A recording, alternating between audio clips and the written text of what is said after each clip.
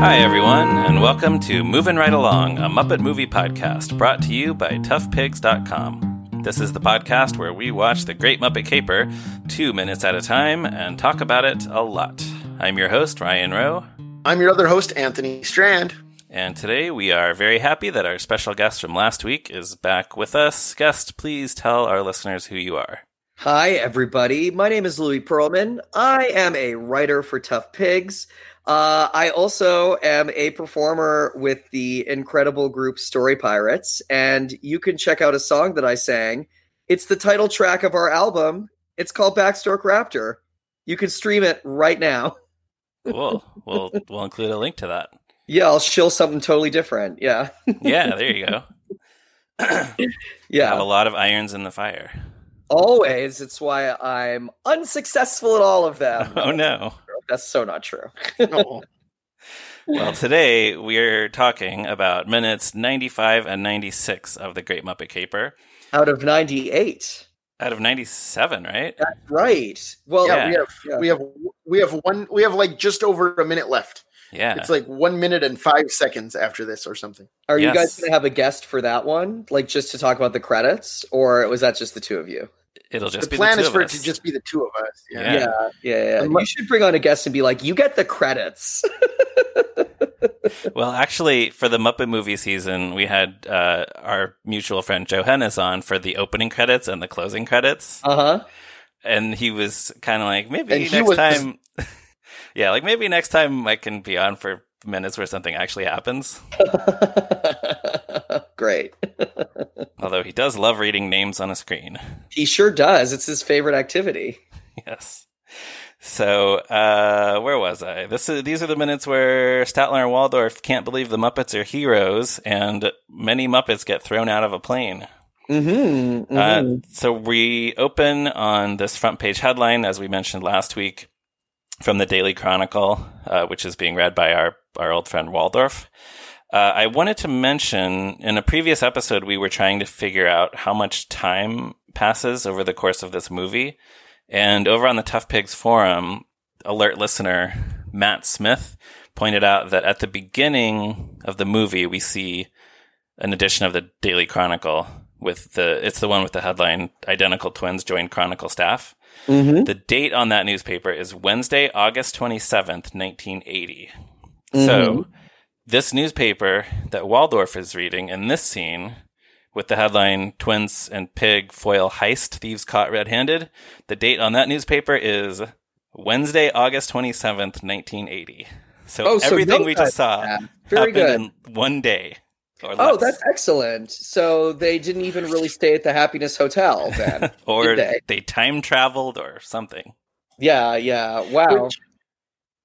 Which also means that Jack Warden, Mr. Tarkanian, is going to be mad again that the Identical Twins are on the cover of his newspaper that he doesn't edit until it's been printed again. Yeah. That's true. Yeah. It's crazy. But 2 days in a row. that being said, this is the part of the movie where they are on the plane, and then they are thrown out of the plane, and then there is a closing musical number over credits, and then the movie is done. And I feel like I wrote in my notes, this would have been a great time, I think, to just have maybe 2 more minutes in the movie. And I wrote maybe something with Lady Holiday, which it turns out was cut out of the script. Yes. Right?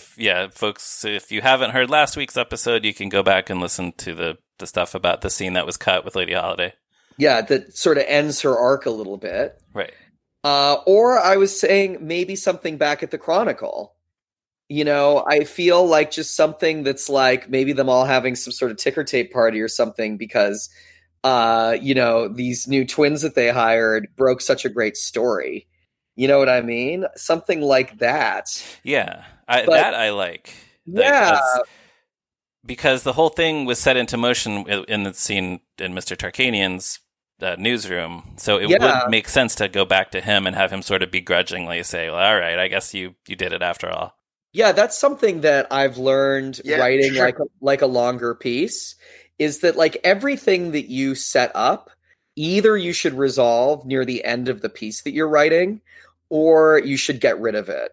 Because most things that, most plot points that you throw out there feel like they're leading to something that will have a resolution. And I actually don't feel like what happens in the newspaper office has a resolution. And I think it kind of muddles the end of this movie a little bit. Do you know what I mean? Because like that, and that like goes for jokes as well. Like jokes can't just be jokes, because if they're just jokes, sometimes they feel like they're just that they are also set up for something else. Jokes have to either be a setup for something else, they have to actually be that, or they have to reveal something new about a character or something new about a plot point. And for the most part, Muppet writers are really good at that. And I'm not criticizing this part of the movie as that being a problem, but it's sort of like either plot points or jokes when you're writing. That's what needs to happen with them to not feel like to make it feel like there's a proper resolution. And I feel like this is where the movie kind of fails in that part of the movie. Do you know what I'm saying? Well, can you think of any examples of Muppet jokes, or even from this movie, that do those things successfully? Yes, there's one in the scene, so I'll just bring it up now. Yeah. Just Scooter being like, good thing the radio froze to my wrist. Yes. Is a really good visual joke, but it also does reveal something about Scooter in that he's like looking on the bright side of this kind of lousy situation. Do you know what I mean? And that he's and that he's into like keeping his radio safe, which I feel is also really specific for Scooter. So like, that's a good joke that totally reveals a character. It's a really smart character moment that I think makes us understand him a little more, you know? Okay, yeah. Well, I get it. It's fascinating that you bring up that moment, because I've always kind of assumed that that's just like an oddly placed prop, that the radio was supposed to be in his hand and it ended up on his wrist, and Richard Hunt improvised, my radio is frozen to my wrist. I have no idea if that's true. That's just how it always seemed to me. That could very well be true. It could very well be an improvised moment. But something else I like about it is that it is a joke that is funnier from a Muppet, because you can get the radio on the wrist like that, as opposed to exactly a human. It's a little less funny of a joke. You know, it's something that the Muppets can do because they're fantastical, you know? Right. Well, do you happen to know if it was in that draft of the script you have, Ryan? You know, I meant to look and I forgot. I don't think it was. Oh, maybe it's improvised. It's a great joke. It's really funny. It just feels so much to me like Richard Hunt looked at where the prop was, and wrote that joke. Yeah, and actually, I was trying to remember, Anthony, if you were the Muppet fan friend of mine who had suggested that theory. But I think it seems likely. Yeah, and it also seems likely because Richard Hunt was a genius. So yes. Exactly. Yeah, just a total genius. So it totally makes sense that he would improvise something on the spot that has like enough depth to it to read within the film in a way that like I think works really well, you know? Yeah. Yeah. Sure. Yeah, but then going back a step, I do think, and I guess maybe they didn't want a scene in the newsroom to come after the parachuting scene, because that's kind of a visually flashy scene, so they didn't want to then follow it with something of just characters sitting in a room. But I don't know, maybe it could have been Kermit on the phone with Mr. Tarkanian or something. I do agree that there could have been a little bit more here. Definitely. Like, it seems like, unfortunately, what happened here, and this happens sometimes with musicals, and I can speak to experience with this. I just wrote a musical that I talked about in the last episode. You can check out stuff about it at www.joeyronmusical.com. Musical's called Joey and Ron. But, like, sometimes you work scenes around throwing in a musical number, and they clearly wanted the parachute scene to be the credits for the film. Yes. And I think that they had to do some workarounds to make it happen, and that's one of the reasons why the film feels a little weirdly resolved to me. You know what I mean? Despite the fact that I think the parachute scene is great as a closing number. I think it's wonderful. That's not the problem. You know? So yeah, like a phone call. Why can't he? Well, I mean, I don't know where they they shot this all in England, right? The whole thing, right? Yeah, I mean, except for the hot air Yeah. balloon scene in the beginning was in New Mexico, but everything else was in England. Yeah, so they could totally have an excuse to have that character back in the film in England all of a sudden. You know what I mean? That's true. Yeah, he could just Yeah. show up like, I heard something was going on. Yeah, of course he could, absolutely. And then he could say, "Here are your tickets back home." And yeah, that's when then you cut to the plane. yeah, absolutely. I really do think there needs to be just one more thing in there, and it Yeah. just doesn't quite happen. Yeah. Although then that also leads to my other question, which it's not quite clear. So Fozzie does say it was nice of the Chronicle to pay for their ride home, but is the Chronicle paying for all of these people? I think so. Because there's so many Well, of these guys who it's not only it's do so they not funny to work me that- for the newspaper. That's how I interpreted it, for sure. Is that the Chronicle's Well- like, yeah, bring all your friends back with you. You have to sit in the luggage, like. Right. But not only do some of the, like, obviously all of these people are staying at the hotel and just are leaving at the same time. Some of them work at the hotel. Yes, who's Pops, manning the front desk with chef. Pops gone? Right. Yeah. Don't you think that after they solve the case of the baseball diamond, perhaps the Happiness Hotel has just shuttered its doors forever? Well, I have a theory. We learned in the earlier draft of the script, Sam the Eagle was the hotel detective. That's from an earlier version. interesting. Yeah. Right. Yeah. So maybe, because he's not on the plane, maybe Sam is back at the hotel. Just That's cool. keep and watch. He is we do see him when they're parachuting though. So where did he Oh, come that's from? true. That's If- true. Yeah. But then that's the question is, where did he come from? But he If can he's but parachuting, he he's can not. fly. He's Oh, an eagle. He 'cause he's can an eagle? fly. Have we Oh, ever seen him fly? I don't think so. I don't know if he I can fly. feel- I feel like that would be unsettling. Yeah. Yeah, I mean, if he's R2D2 can fly, Sam the Eagle can fly. well, yeah, but he's another Muppet bird that maybe can't fly. Just like just like Big Bird. Big Bird can't fly either. You have to remember. That's Yeah. true. Yeah, yeah. And who else can't? There's other Muppet birds that we've never seen fly. The only ones yeah. that come to mind are chickens or penguins who can't Yeah, fly. and we anyway, have seen but- chickens fly. We have Well, seen yeah, they can chickens fly, flap their wings and flap get it. around. Yeah. And the penguins do a lot of flipping a lot of the time. Yes, And they can toss themselves in the air. Yes, they seem to be really good at that. Definitely. They're acrobats. Yeah, they are. Yeah. I did want to go back to Waldorf and Statler are looking at the newspaper. Waldorf says now that they're heroes, the Muppets are going to be obnoxious, and Statler says, "So what else is new?" Yeah. But are the Muppets obnoxious? I mean, I guess Statler and Waldorf find them annoying or irritating, but obnoxious to me sort of implies like something deliberate. Yes, I think that Statler and Waldorf think that the Muppets have somehow been put on this earth to specifically annoy and antagonize them. That there's some Right, and- maliciousness there. Yes.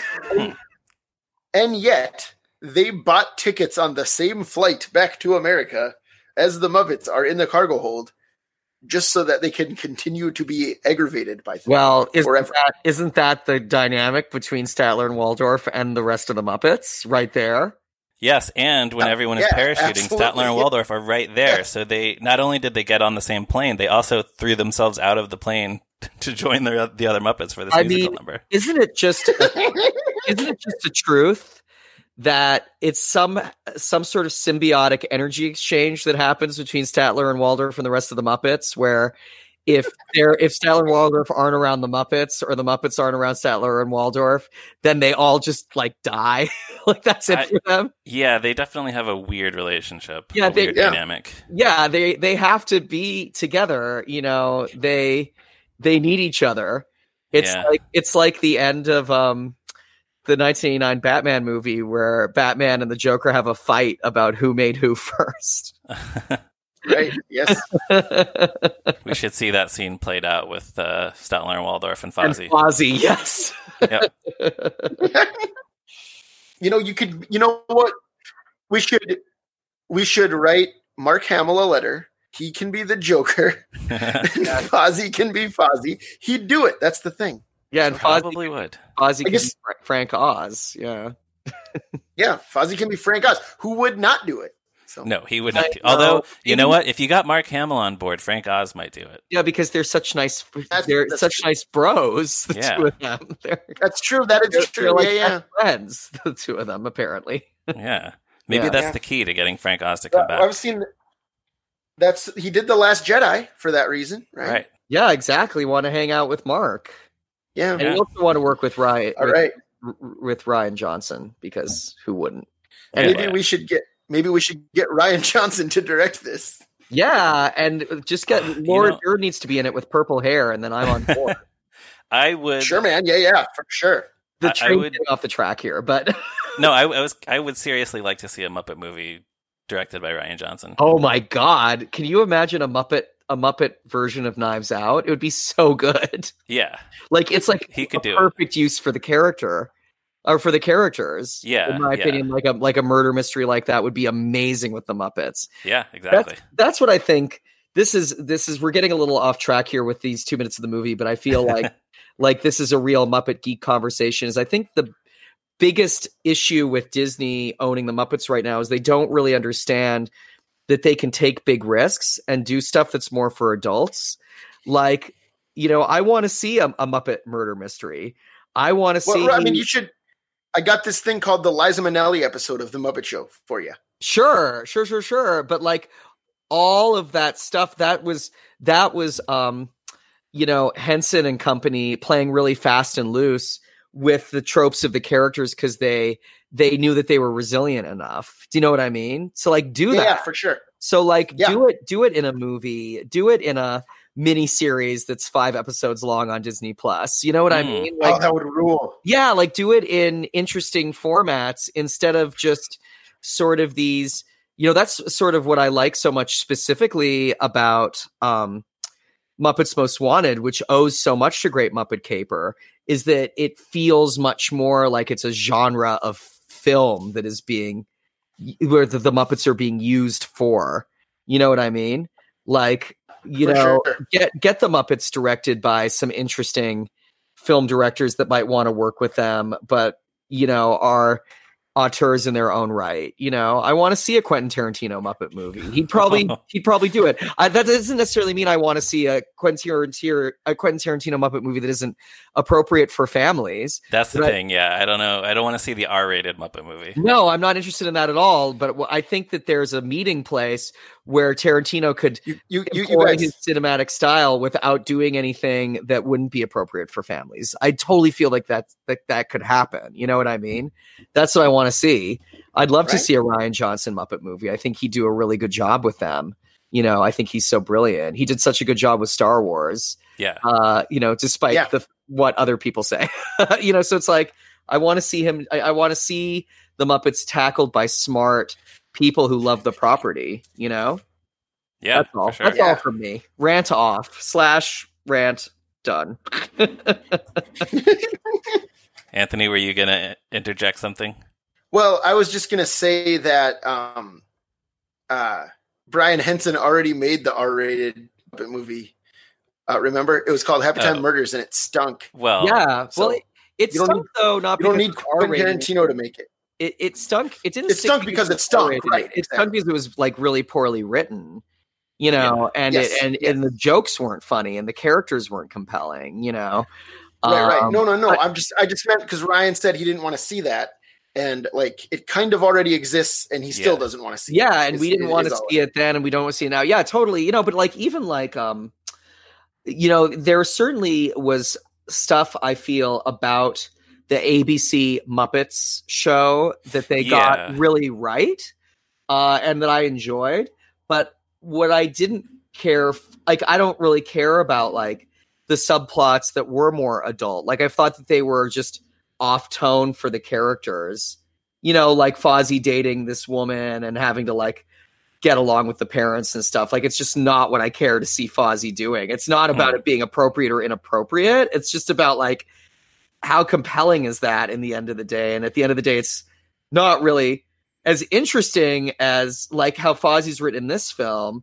like that line we talked about in the last episode of Fozzie being like that sweetness and that naivety of Mr. Holiday, if you could, what does he say? Mr. Holiday, please unhand our frog, or, if you could please, you know what I mean? Something like that. Yeah. He's so polite about it. That's what's so fun about Fozzie, not seeing him fretting over his like perfectly nice lady girlfriend he has, Yeah, I didn't have so much of a problem with that story. I do definitely think the ABC series, I think it was good that we've probably talked about all this stuff before. I think it was good that they tried to do more adult things with the characters, but not all of them worked, and certainly not all of them were what the audience wanted to see the characters doing. Definitely. It was a kind of a cool experiment that ultimately like had its hits and misses, I feel, Yeah.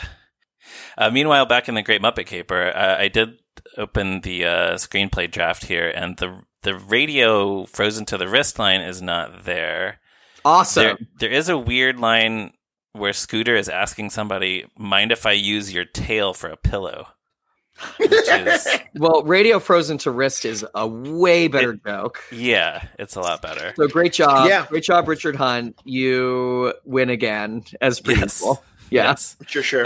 There's also this exchange in the draft where Piggy says, at least they could have given us separate cages. Kermit says, they did give us separate cages. Piggy says, you mean there's no crocodile Muppet? And Kermit says, not that I know of. And Piggy says, oh boy. Then Janice says, okay, now just stay calm and don't move for the next 6 hours. Huh. Which is also weird and pretty clumsy. And also, there are Muppet crocodiles. Right, and it seems weird for Piggy to phrase it like that. Also, it's weird. It's weird for Piggy to be referring to use the term Muppet. Right, Yes. exactly. Muppet used in the rest of this film at all as a term? No. No. No, only when they read the title in the opening credits. Yeah, the only time in these three movies at all that the word Muppet is used ever is to refer to the titles. In Muppet Take Manhattan, right. Nobody says it at all. In the That's Muppet right. movie, Kermit says, welcome to the first screening of the Muppet movie. That's right. And I guess Orson Welles says no. He says Kermit the Frog and Company, right? He doesn't say the Correct. Muppets. He doesn't say "and the Muppets." No. Yeah. Yeah. I think there was a thing earlier in the Muppets' career where it was sort of like Muppets referred to the troupe of characters, but then they sort of got away from that and maybe became more of a brand name. I don't know. Right. I don't know if that makes sense, but until Jason Segel got his hands on it, then they called themselves that constantly, and that's the only word in the entire screenplay. Yeah, just the whole time they're like Muppets, Muppets, Muppets. well, that's the title. So Muppet. Yeah, they're like, if we stand on top of each other, we are a Muppet Man. That's right. And then in the Muppet next movie they make Muppet Ladder. That's right. That's right. That's right. Yeah. That's interesting. In this movie they don't say let's make a Muppet chain Yeah. No, they to reach the don't. gallery floor. Yeah. Right.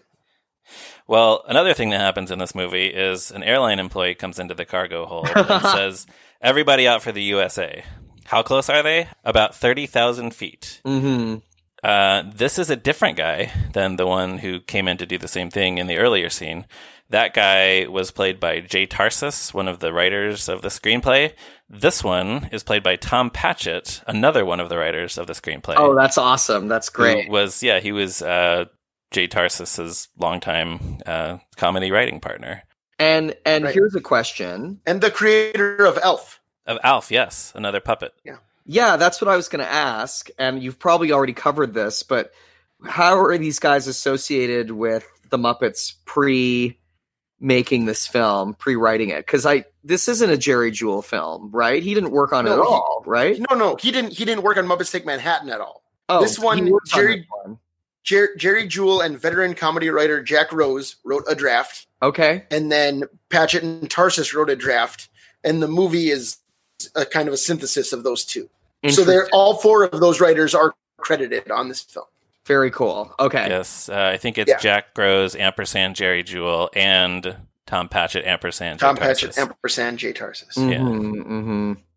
And I always think of Tom Patchett as there's an episode of the Bob Newhart Show where Emily is invited to join Mensa, And Tom Patchett plays a member of Mensa whose talent is being able to say any word backwards as soon as he hears it. Oh my God. Emily says her name is Emily, and he says Elame, and Bob says his name is Bob, and Tom Patchett just kind of glares at him and walks away. That's a great joke. Does he throw Bob Newhart out of a cargo hold? Yeah, and then Bob Newhart gets thrown out of a cargo hold, and it's a much darker joke, yeah. Because that's what he starts doing here. He's grabbing Muppets and throwing them out of the plane. I don't think I had noticed before that when he grabs Beaker, he says, "Come on, Carrot Top." Oh, excellent. Yeah. I didn't notice that either. That's great. Yeah, that's fun. We see a shot of the plane in the air, actually flying, with figures falling out of it, and their parachutes are opening.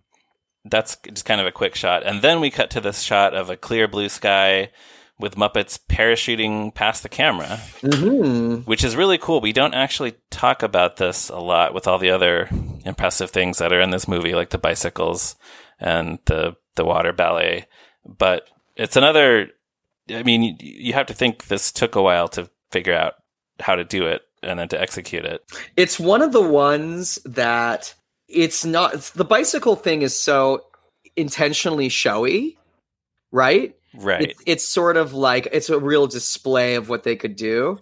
This is really, I think, where the magic lies in the Muppets, in that they figured out how to do it. It's executed flawlessly. As audience members, we don't really notice how complex it is. You know, right, because then after a few seconds, they're going to hide it under the credits. Yeah, absolutely. Yeah, but it's totally cool. It's awesome. Yeah. It's a really cool scene. Yeah. Yeah. And there is actually an entry about this on the Jim Henson's Red Book blog, curated by the Jim Henson Company archivist Karen Falk. Karen! Hi, Karen. Yeah, she wrote a July 15th, 1980 memo from Carolee Wilcox of the Muppet Workshop made it clear why they waited until the last days of filming to shoot this scene. The possibilities she outlined included using costumed parachutists wearing Muppet masks. Yeah. Where using oversized dummies carved to look like the characters, or shooting a scale model of the plane with miniatures in a wind tunnel. But Jim went with her last suggestion: wait until the end of the shoot and use real puppets in weighted harnesses. If they get ruined, they get ruined. So that's what they did. And very cool. That works. Yeah, I'm really glad they used the real puppets. And all the oversized dummies carved to look like the characters. Yeah, what a nightmare. Yeah. It'd be like Muppet Show Live characters or something, like throwing out of a plane. It's a terrible idea. Like, well, it's all the stuff that doesn't totally work in these three films. Is anything that's not to scale doesn't work, right? They try. Yeah, we can always tell. We can always tell, 100%. You know, putting people inside costumes, it doesn't replicate it.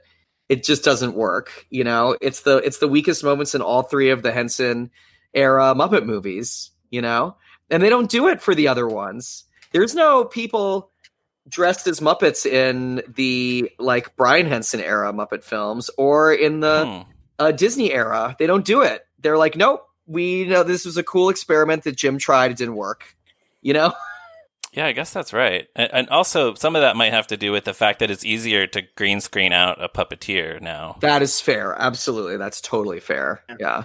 But they don't do it in the Muppet movie either, do they? Isn't there a scene? No, it might just be in the last two. You're right. I'm combing back. Yeah, they might just only use. Yeah, I think the closest thing is the giant animal head, which actually works pretty well. It's great. It's great because it's another puppet. Do you know what I mean? It's a puppet. Exactly. Yeah, it's not. It's not a. It's not. They didn't paint Frank Oz's face like animals and have him do it. Not that they would ever do that, but what a nightmare. Yeah. And then, do we know? You know that if they tried to get Frank Oz to do that, he would have just said, "Make Stevie do it. Give it to Stevie." Totally, right? Totally. Do you guys know if, because of this final sequence with the full bodies and the parachutes and stuff, were the Muppets torn to shreds, like Jim Henson said might happen? I don't know. It was all the puppets just being destroyed. Yeah, it doesn't specify in that Red Book blog entry. I don't know. I mean, I guess some of them might have been more delicate than others. Yeah, totally. But yeah, I don't know. Yeah, it probably screwed up some of their flocking for sure. Yeah, that's a good guess. Yeah. I like that Kermit doesn't have his own parachute. He's just hanging off of Piggy's. Yeah, because he's light as a feather. Yeah. But he's putting a lot of trust in that. This is another moment of adorable. the film. This is another moment of the film where we're really lucky Kermit doesn't have really huge, strong arms. Yeah. Yeah. And then Animal just kind of swings in and out of the frame a couple times. He's upside down in his parachute. That's great. Yes. Being very, very, very on brand for Animal. Yeah. And yeah, that's actually all I have for specifically for the parachuting. I have more about credits and things, but any other notes about specifically about the parachuting? For me, no. I mean, I just think it's hugely charming. I'm into it. Yeah. I like it a lot. It's a great end to this film. Yeah, I just should say I have nothing against this scene. It's not why I dislike why I think the end of the movie is rushed. I think this scene is pretty perfect as is, you know? Sure. Yeah. Yeah. Anthony? I got to all my notes on this part so far. Okay. So we have credits. Credits are fun. As we were saying, we love reading names on screens. Mm-hmm. The main Muppet performers are all credited with the names of all their characters, which I always love seeing. Uh-huh. Yes. False. Which is a good way to do it. It's also not complete, though, What? because Jerry Nelson is credited as Floyd, Pops, and Lou Zealand. He's not credited as Louis Kazager, who is very prominent in one scene. And he's also not credited as Camilla. Camilla didn't get a credit in the Muppet movie. Didn't get one here either.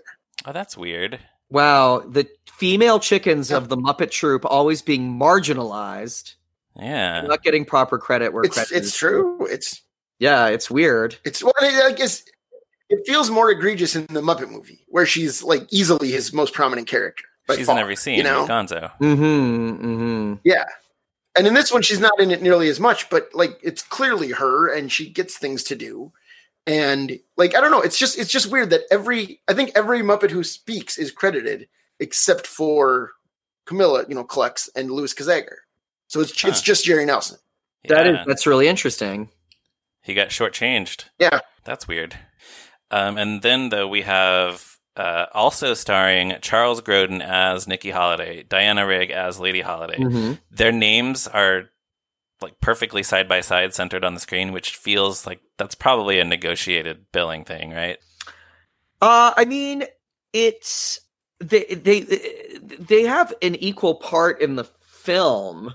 I would say so. And it's not like there's a draw that one of them has that the other one doesn't have that becomes like a first billing, second billing thing. Do you know what I mean? Like, yeah. So I don't know. It could have. Well, his name is first left to right, but sure. I don't know if that means anything. Is his name first alphabetical as well? Oh yeah, I guess that's true. Yeah. I don't. Grodin comes way before Rigg. Yeah. Grodin comes before Rigg. Yeah, that's interesting. I don't know if that's a negotiated thing or if it's just these are the two human co-stars. This is where they go in the credits. Could be. It really could be one or the other. I don't think that one's right or one's wrong there. You know. I may be overthinking it. I always just think of is it the Towering Inferno, where I think is it Steve McQueen and Paul Newman. Yes. And one of their names is to the left, but further down, and one of their names is to the right, but further up, because they couldn't agree on who would what consists of what constitutes top billing and which one gets it. So I always kind of look for things like that. Yeah, and then they had a fight about it. Yeah. In a burning building. Next, we move on to cameo guest stars. There are only 4 in this movie, although there's a 5th one who was not credited because we don't see Peter Falk's name in the credits. Oh, that's interesting. Yeah. Right. Why isn't he credited, do you think? I don't think we he figured asked that out. Not to be. I think it's I thought he asked to be uncredited or something. Maybe I just assumed that. Maybe that's not true. Yeah, I don't. If we discovered that last time in a previous episode, I don't remember, but it makes as much sense as anything. Interesting. Yeah. So then we have and Muppet performers. Steve Whitmire he's not, it's interesting. He's not credited with the other main guys further up, but he does get credited for his two speaking characters, Rizzo and Lips. And then that is followed by Louise Gold and Catherine Mullen. And then we have 6 Which names. kind of bums me out because it just reminds me that those two never got much to do as far as like playing characters, especially after the Muppet movie, after the Muppet Show ended. You know, like I've always wished that Louise especially had like gotten more regular characters, gotten more to do and stuff. So agreed. I don't know. Agreed. Yeah. It'd be nice to see Louise Gold followed by 3 characters that we all love or something. You know? Sure. And, you know, like my instinct is to say, oh, well, she played Annie Sue on The Muppet Show, but Annie Sue's not really much of a character. She's in a few episodes, but she doesn't get a lot to do. Yeah, agreed. Right. So, yeah, you're right. I mean, it's nice that Catherine Mullen got to play one of the main Fraggles, at least. Yeah, they gave her more to do. Right. And Cotterpin, who is the best character on Fraggle Rock. Yeah. I wouldn't disagree with you. Yeah, this is true. Yeah. So then we have 6 names under with. These are more puppeteers. I want to just touch on these briefly, hopefully briefly. We talked about Bob Payne last season. He was in the credits of the Muppet movie, so you can go back and listen to that for more information on Bob Payne. Robert Barnett is described by Muppet Wiki as an actor and puppeteer with a background as a stilt walker and a clown. His other Muppet credits include Muppet Christmas Carol and Treasure Island. He was one of the Landstriders in the Dark Crystal, and cool. it was his stilt walking abilities that inspired the Landstriders. Very cool. I'm sure you're going to say this in a few minutes, but Hugh Spite, one of the other guys listed here, he's like those two are the 2 main Landstriders. Yes. So I kind of wonder if, like, I mean, because we know that a lot of the crew of this movie moved right on to Dark Crystal. Yeah, so many of the same people. So I wonder if it wasn't like, well, you're going to do your stilt thing in our other movie. We need puppeteers on set. You know, like how about like join the team early to that chemistry or whatever. I don't know. Yeah. Something like that.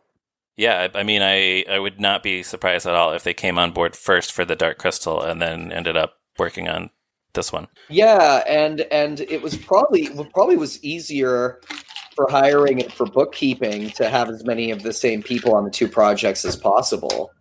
Yeah. So if they had double skills, right. They were probably, you know, and also like Henson sort of liked to work as an ensemble with the same people, if possible, over and over again. So it like totally makes sense. Like it fits with what we know about him and the way he liked to work. Right. You know? Well, and like we've talked about on the podcast previously, those 2 movies have the same editor, the same cinematographer, so some other crew in common, but it's like some of the core team, like we're the same people, which seems wild given what those 2 movies are, you know? Yeah, they're very different. But it's also cool because it's like Jim Henson, what a smart way for him to learn and grow as an artist is for him to be like, okay, I'm going to hire all the same people and we're going to do a Muppet movie and it'll be my first movie that I've directed, my first feature-length film. And he can really cut his teeth and learn how to communicate with all these people. And then he moves on to make this thing that's like really much more experimental and ambitious. You know, like that's really cool that he thought to do that. And he already has a relationship now with these people, like especially somebody like the cinematographer or the editor, where, you know, they already have this rapport. And most importantly, with some stilt walkers. Yes. But we also know from the Jim Henson biography by Brian J. Jones that Lou Grade agreed to finance the Dark Crystal if Jim made another Muppet movie first. Totally. Yes. Right. Which makes sense. It's not a coincidence that he was like, you know, we're doing another Muppet movie. He like contractually had to if he wanted to make his weird fantasy world. Right. You know? Yeah, which he was just like chomping at the bit to go do. Yeah, Jim, if you want to make your weird fantasy world, first you need to make another film which also is set in a weird fantasy world. A very different fantasy world. Yeah. The next name is Brian Meal. He was a big part of the Muppet Company for several years. He worked on the Dark Crystal also. He's actually one of the few puppeteers whose voice you hear in that movie. He's the dying mystic at the beginning who gives Jen the speech, the very slow speech about finding the shard. Mm-hmm. And he was a regular performer on Sesame Street for several seasons. He was the first performer to play Grungetta, and also the first performer to play Telly after his brief television monster phase. Uh-huh. Yes. And so he made a... And he was briefly Elmo. Like, I don't know how much of actual Elmo he was, but I don't know. We know that he performed that puppet, right? Like, yeah, and I guess was the character's name Elmo at that point? Wasn't the puppet's name always Elmo? Yeah, I think it's just like that puppet is named Elmo in the same sense that, like, I don't know who's a minor monster, just like Maurice. I think it's more like, yeah, like Maurice, or like, like Farley's not really much of a character. He's just a generic kid named Farley. You know. I mean, I think there are some very early bits where this red monster is. I think it was like that kind of situation where it's just like, okay, this, yeah. Yeah. Well, I do know that we are all monsters. Yes, exactly. I do know that the people at Muppet Wiki are piecing together the history of Elmo. They've uncovered a few very early instances of him being performed by Richard Hunt and I think Brian Meal. So hopefully we'll find out more about that. That's interesting. I'm looking forward to that. There's actually a sketch that I think Muppet Wiki posted, and I think it might be actually Kevin Clash's first appearance of Elmo, but he has a very low, gruff voice. Yes. And my daughter Iris, who's 5, loves to imitate this voice. Like, I really should try to get a recording of her doing it, because she'll just be like, when Elmo first showed up, It's like, it's like, whoa, kid, whoa, That's very funny. Yeah. So for her, maybe if he stuck with that, she might like him more than she maybe likes squeaky voiced Elmo. Wow. Right. And she likes Elmo fine. She's not like an Elmo hater or anything. But my 1-year-old loves him. So loves Elmo. Big Elmo fan house. Oh yeah. Man. Oh yeah. Oh Elmo. Oh Elmo. All the time. Oh. He has. Am I correct that he has even occasionally identified other characters as Elmo? He used to. He's grown out of it. Right. Okay. Right now at age 21 months, Elmo is Elmo. Cookie Monster is Num Num. The Count is Big Bird is Bo. Ernie is Oni. Bert is Boo. And those are and Abby is Abby. Those are the ones he can name. That's the best thing I've ever heard in my life. Yeah. Yeah. It's really great. Also, I think it should be canonical that Big Bird's nickname is Bo. I'd love to see him walking around Sesame Street and all the humans being like, "Hey, Bo, what's up?" That'd be amazing. All right, Sesame Workshop people, if you're listening, get on it. Yeah, and Big Bird's like, when did this start? All right. As we mentioned, Hugh Spite, the next name on the list, also a British puppeteer, also a stilt walker. He played the other Landstrider in The Dark Crystal. Mm-hmm. And this is cool. This is mentioned on his Muppet Wiki page. He was a Gamorrean guard in Return of the Jedi. And he played Daleks in a Doctor Who serial in 1988. Ooh. Oh, so he's basically been in all the coolest stuff ever. Yeah, that's a nice resume. Yeah, that's really Wait, really, really 1988? Cool. So it was Remembrance. Yeah. Yes. Which rules, which is a great one. Well, there you go. Do watch it. Don't watch Revelation of the Daleks, which is like the previous one. So when you said the Daleks in the 80s, I didn't know which one, but it was the good one. So there you go. It's very exciting. Next name is Mike Quinn. He's a British puppeteer also. He's done a ton of stuff with the Muppets and other things. He has many, many Muppet and Henson credits, movies, TV series, specials. And he also worked on some Star Wars movies. He played, and I'm never sure how to pronounce this guy's name. He's a rebel pilot in Return of the Jedi. Is it Nine Nunb? Nine Nub. Something like that. It's Nine Nub. Nine Nunb. Yeah, and so cool. He is Lando's co-pilot in Return of the Jedi. That's how listeners might know him. He's also in The Last Jedi as well. Performed again by Mike Quinn, which is great. Where he is killed. He dies in. Yeah, has that for sure been confirmed? Right. Sorry? That's been verified. Like he Yeah, definitely I died. think The character dies. Yeah, sure you're not thinking of Admiral Akbar. Admiral Akbar know what? dies in the Last Jedi. I think you're right. Akbar is killed in the Mhm. Last Jedi because I think Nine Nub might appear in. Yeah, he's in Rise of Skywalker. No, I think he's killed Yeah, in he's Rise. alive. He He's made it. killed in Rise of Skywalker. Oh, killed. yeah, okay, I think that makes sense. He's Yeah. exploded during the excessive use of Force lightning that happens at the end of that movie with Emperor Palpatine. I think that's when Nine Nub bites it, if I remember correctly, from that very unmemorable Star Wars movie where there's no Laura poor Dern. buddy. He deserved a better fate. I What a way to know. go. I know, and that Well- movie deserved more Laura Dern. Well, Yeah. well, at least Laura Dern went out like a hero. You know. Agreed, 100%. Absolutely. Admiral Holdo. One more thing I wanted to say about Mike Quinn, though, is between his Muppet work and his more recent Star Wars credits, he was an animator at Pixar for a while. He worked. Yeah, he's been an animator for Pixar and ILM. That is so cool. And Yes. specifically in Toy Story 2, he was the lead animator on the Woody's Roundup segments, specifically because they knew he would understand how the marionettes should move. That totally makes sense. That's really cool. Yeah. I don't know if it's noted creep John Lester or somebody else on the audio commentary, but like they say in that commentary that that's specifically why he was the animator on that. Very cool. Wow, that's great. Mike And it Quinn. makes sense. Yeah. I should also mention Mike Quinn was a presenter for the Tough Pigs.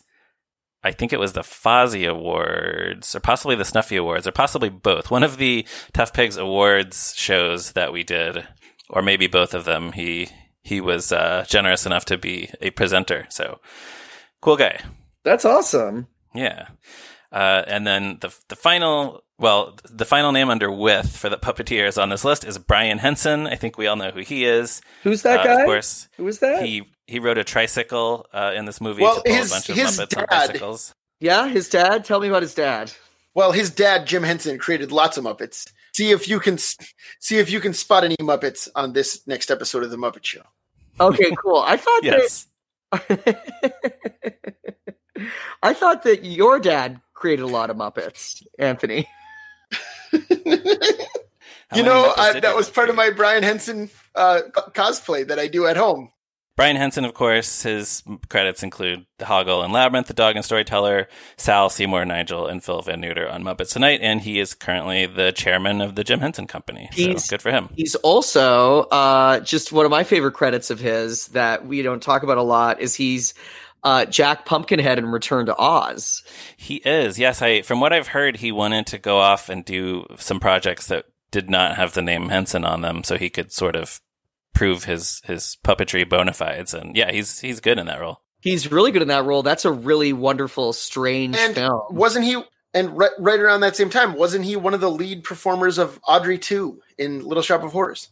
In which version of Little Shop? Like on stage or in Frank Oz's film? the Frank Oz movie. Oh, was the he? Frank Oz movie. That's awesome. I don't remember that, Mhm. but that seems likely. Yeah. Yeah, totally. And then he's the director of the prestigious and well-recognized film, what was it called again? The Puppet Land Murders. The Happy Time Murders. Yes, he is. Yeah, Yes, he is. Yeah. Now the next name gets the "and" credit for the puppeteer credits. It's and Carol Spinney as Oscar the Grouch. Yes. It's spelled with 2 R's and 2 L's, which is not normally how his name is spelled. It's usually with 1 R. So I've always wondered if this is like, did somebody make a mistake? I thought, is it spelled with... I thought that when he was born, his parents spelled it Carol like a carol, which is Caroll, right? Like a Christmas carol. Well, Christmas Carol would just be Carol. That's right, Carol. But I have heard that because he was born the day after Christmas. He was born the day after Christmas, and then he changed it because he wanted to disassociate himself with Christmas carols because he wanted to sort of legitimize the name. So I thought that he ended up spelling it differently, maybe at least for some of his career.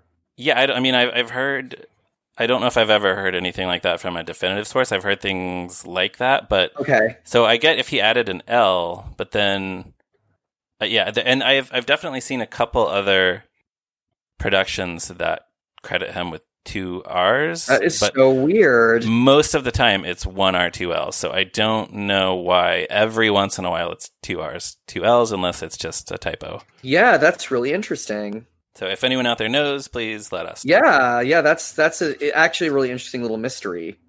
Yeah. Why it would be spelled differently in different moments. Yeah, I don't know. I think, is that all the credits we get to? Yeah, that's all the credits we get to in these minutes. It is, but it's nice that at the very last minute we get to, have a little moment to recognize Carol Spinney, who was such a huge influence on all of us and who we just lost, Oh, absolutely. just a few months ago. So it's, yeah. I like that in my moment of the Great Muppet Caper that you asked me to review, it ends with his credit. I'm into it. Yeah. And I miss that guy a lot. He was great. Man. Yeah. He touched all our lives as a performer. And if, you ever had a chance to meet him, and I met him twice, and both times at appearances, he was just really inspiring and was really interested in people. And, he was really interested in you. Yeah, exactly. He really seemed to get just as much from meeting fans as they got from meeting him. Yeah. And that's special. It's very special. Yeah. Yeah. And it's, I think, one of the reasons why we felt so connected with his characters was sort of this inquisitive, gentle soul behind them. Sure. So even the ones in this movie that pop out of garbage cans and are mad. Right. Just for a very brief cameo. Yeah, totally.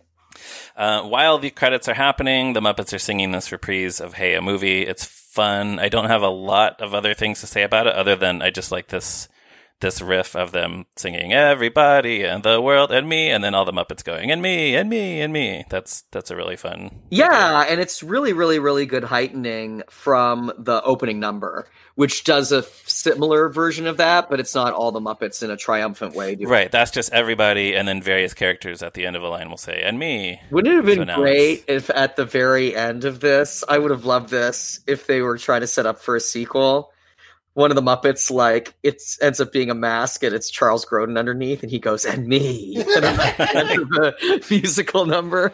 He's still around. That'd be so good. Yeah.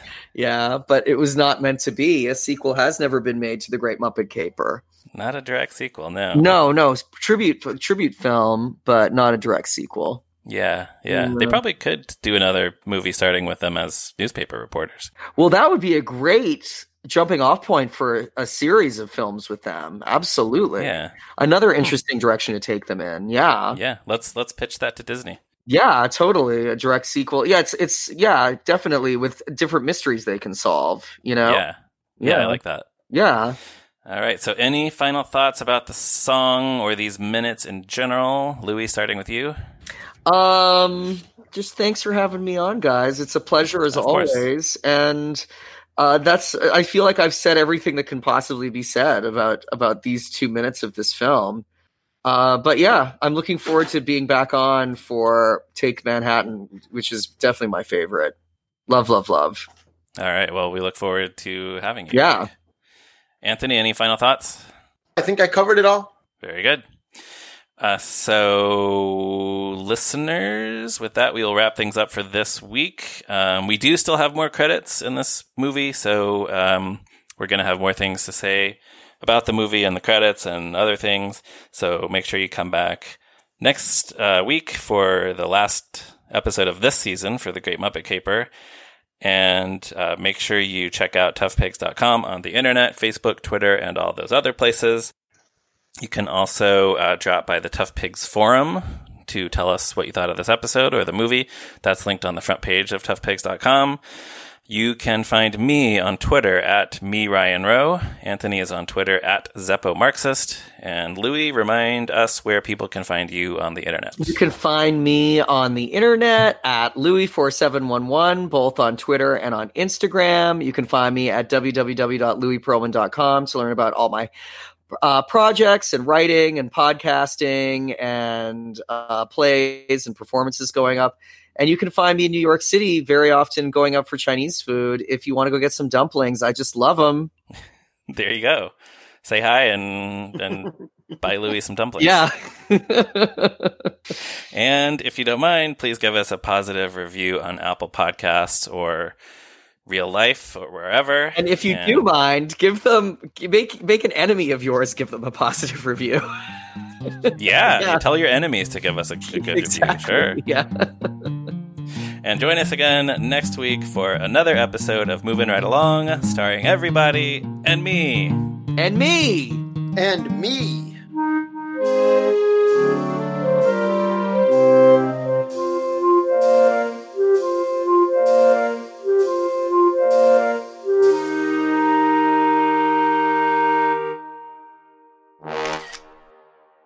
Hey, Miles, who's this? Who's that? Boo. Who's that? Amo. Nano. Annie. Boop. Booba. Who's that? Uppy.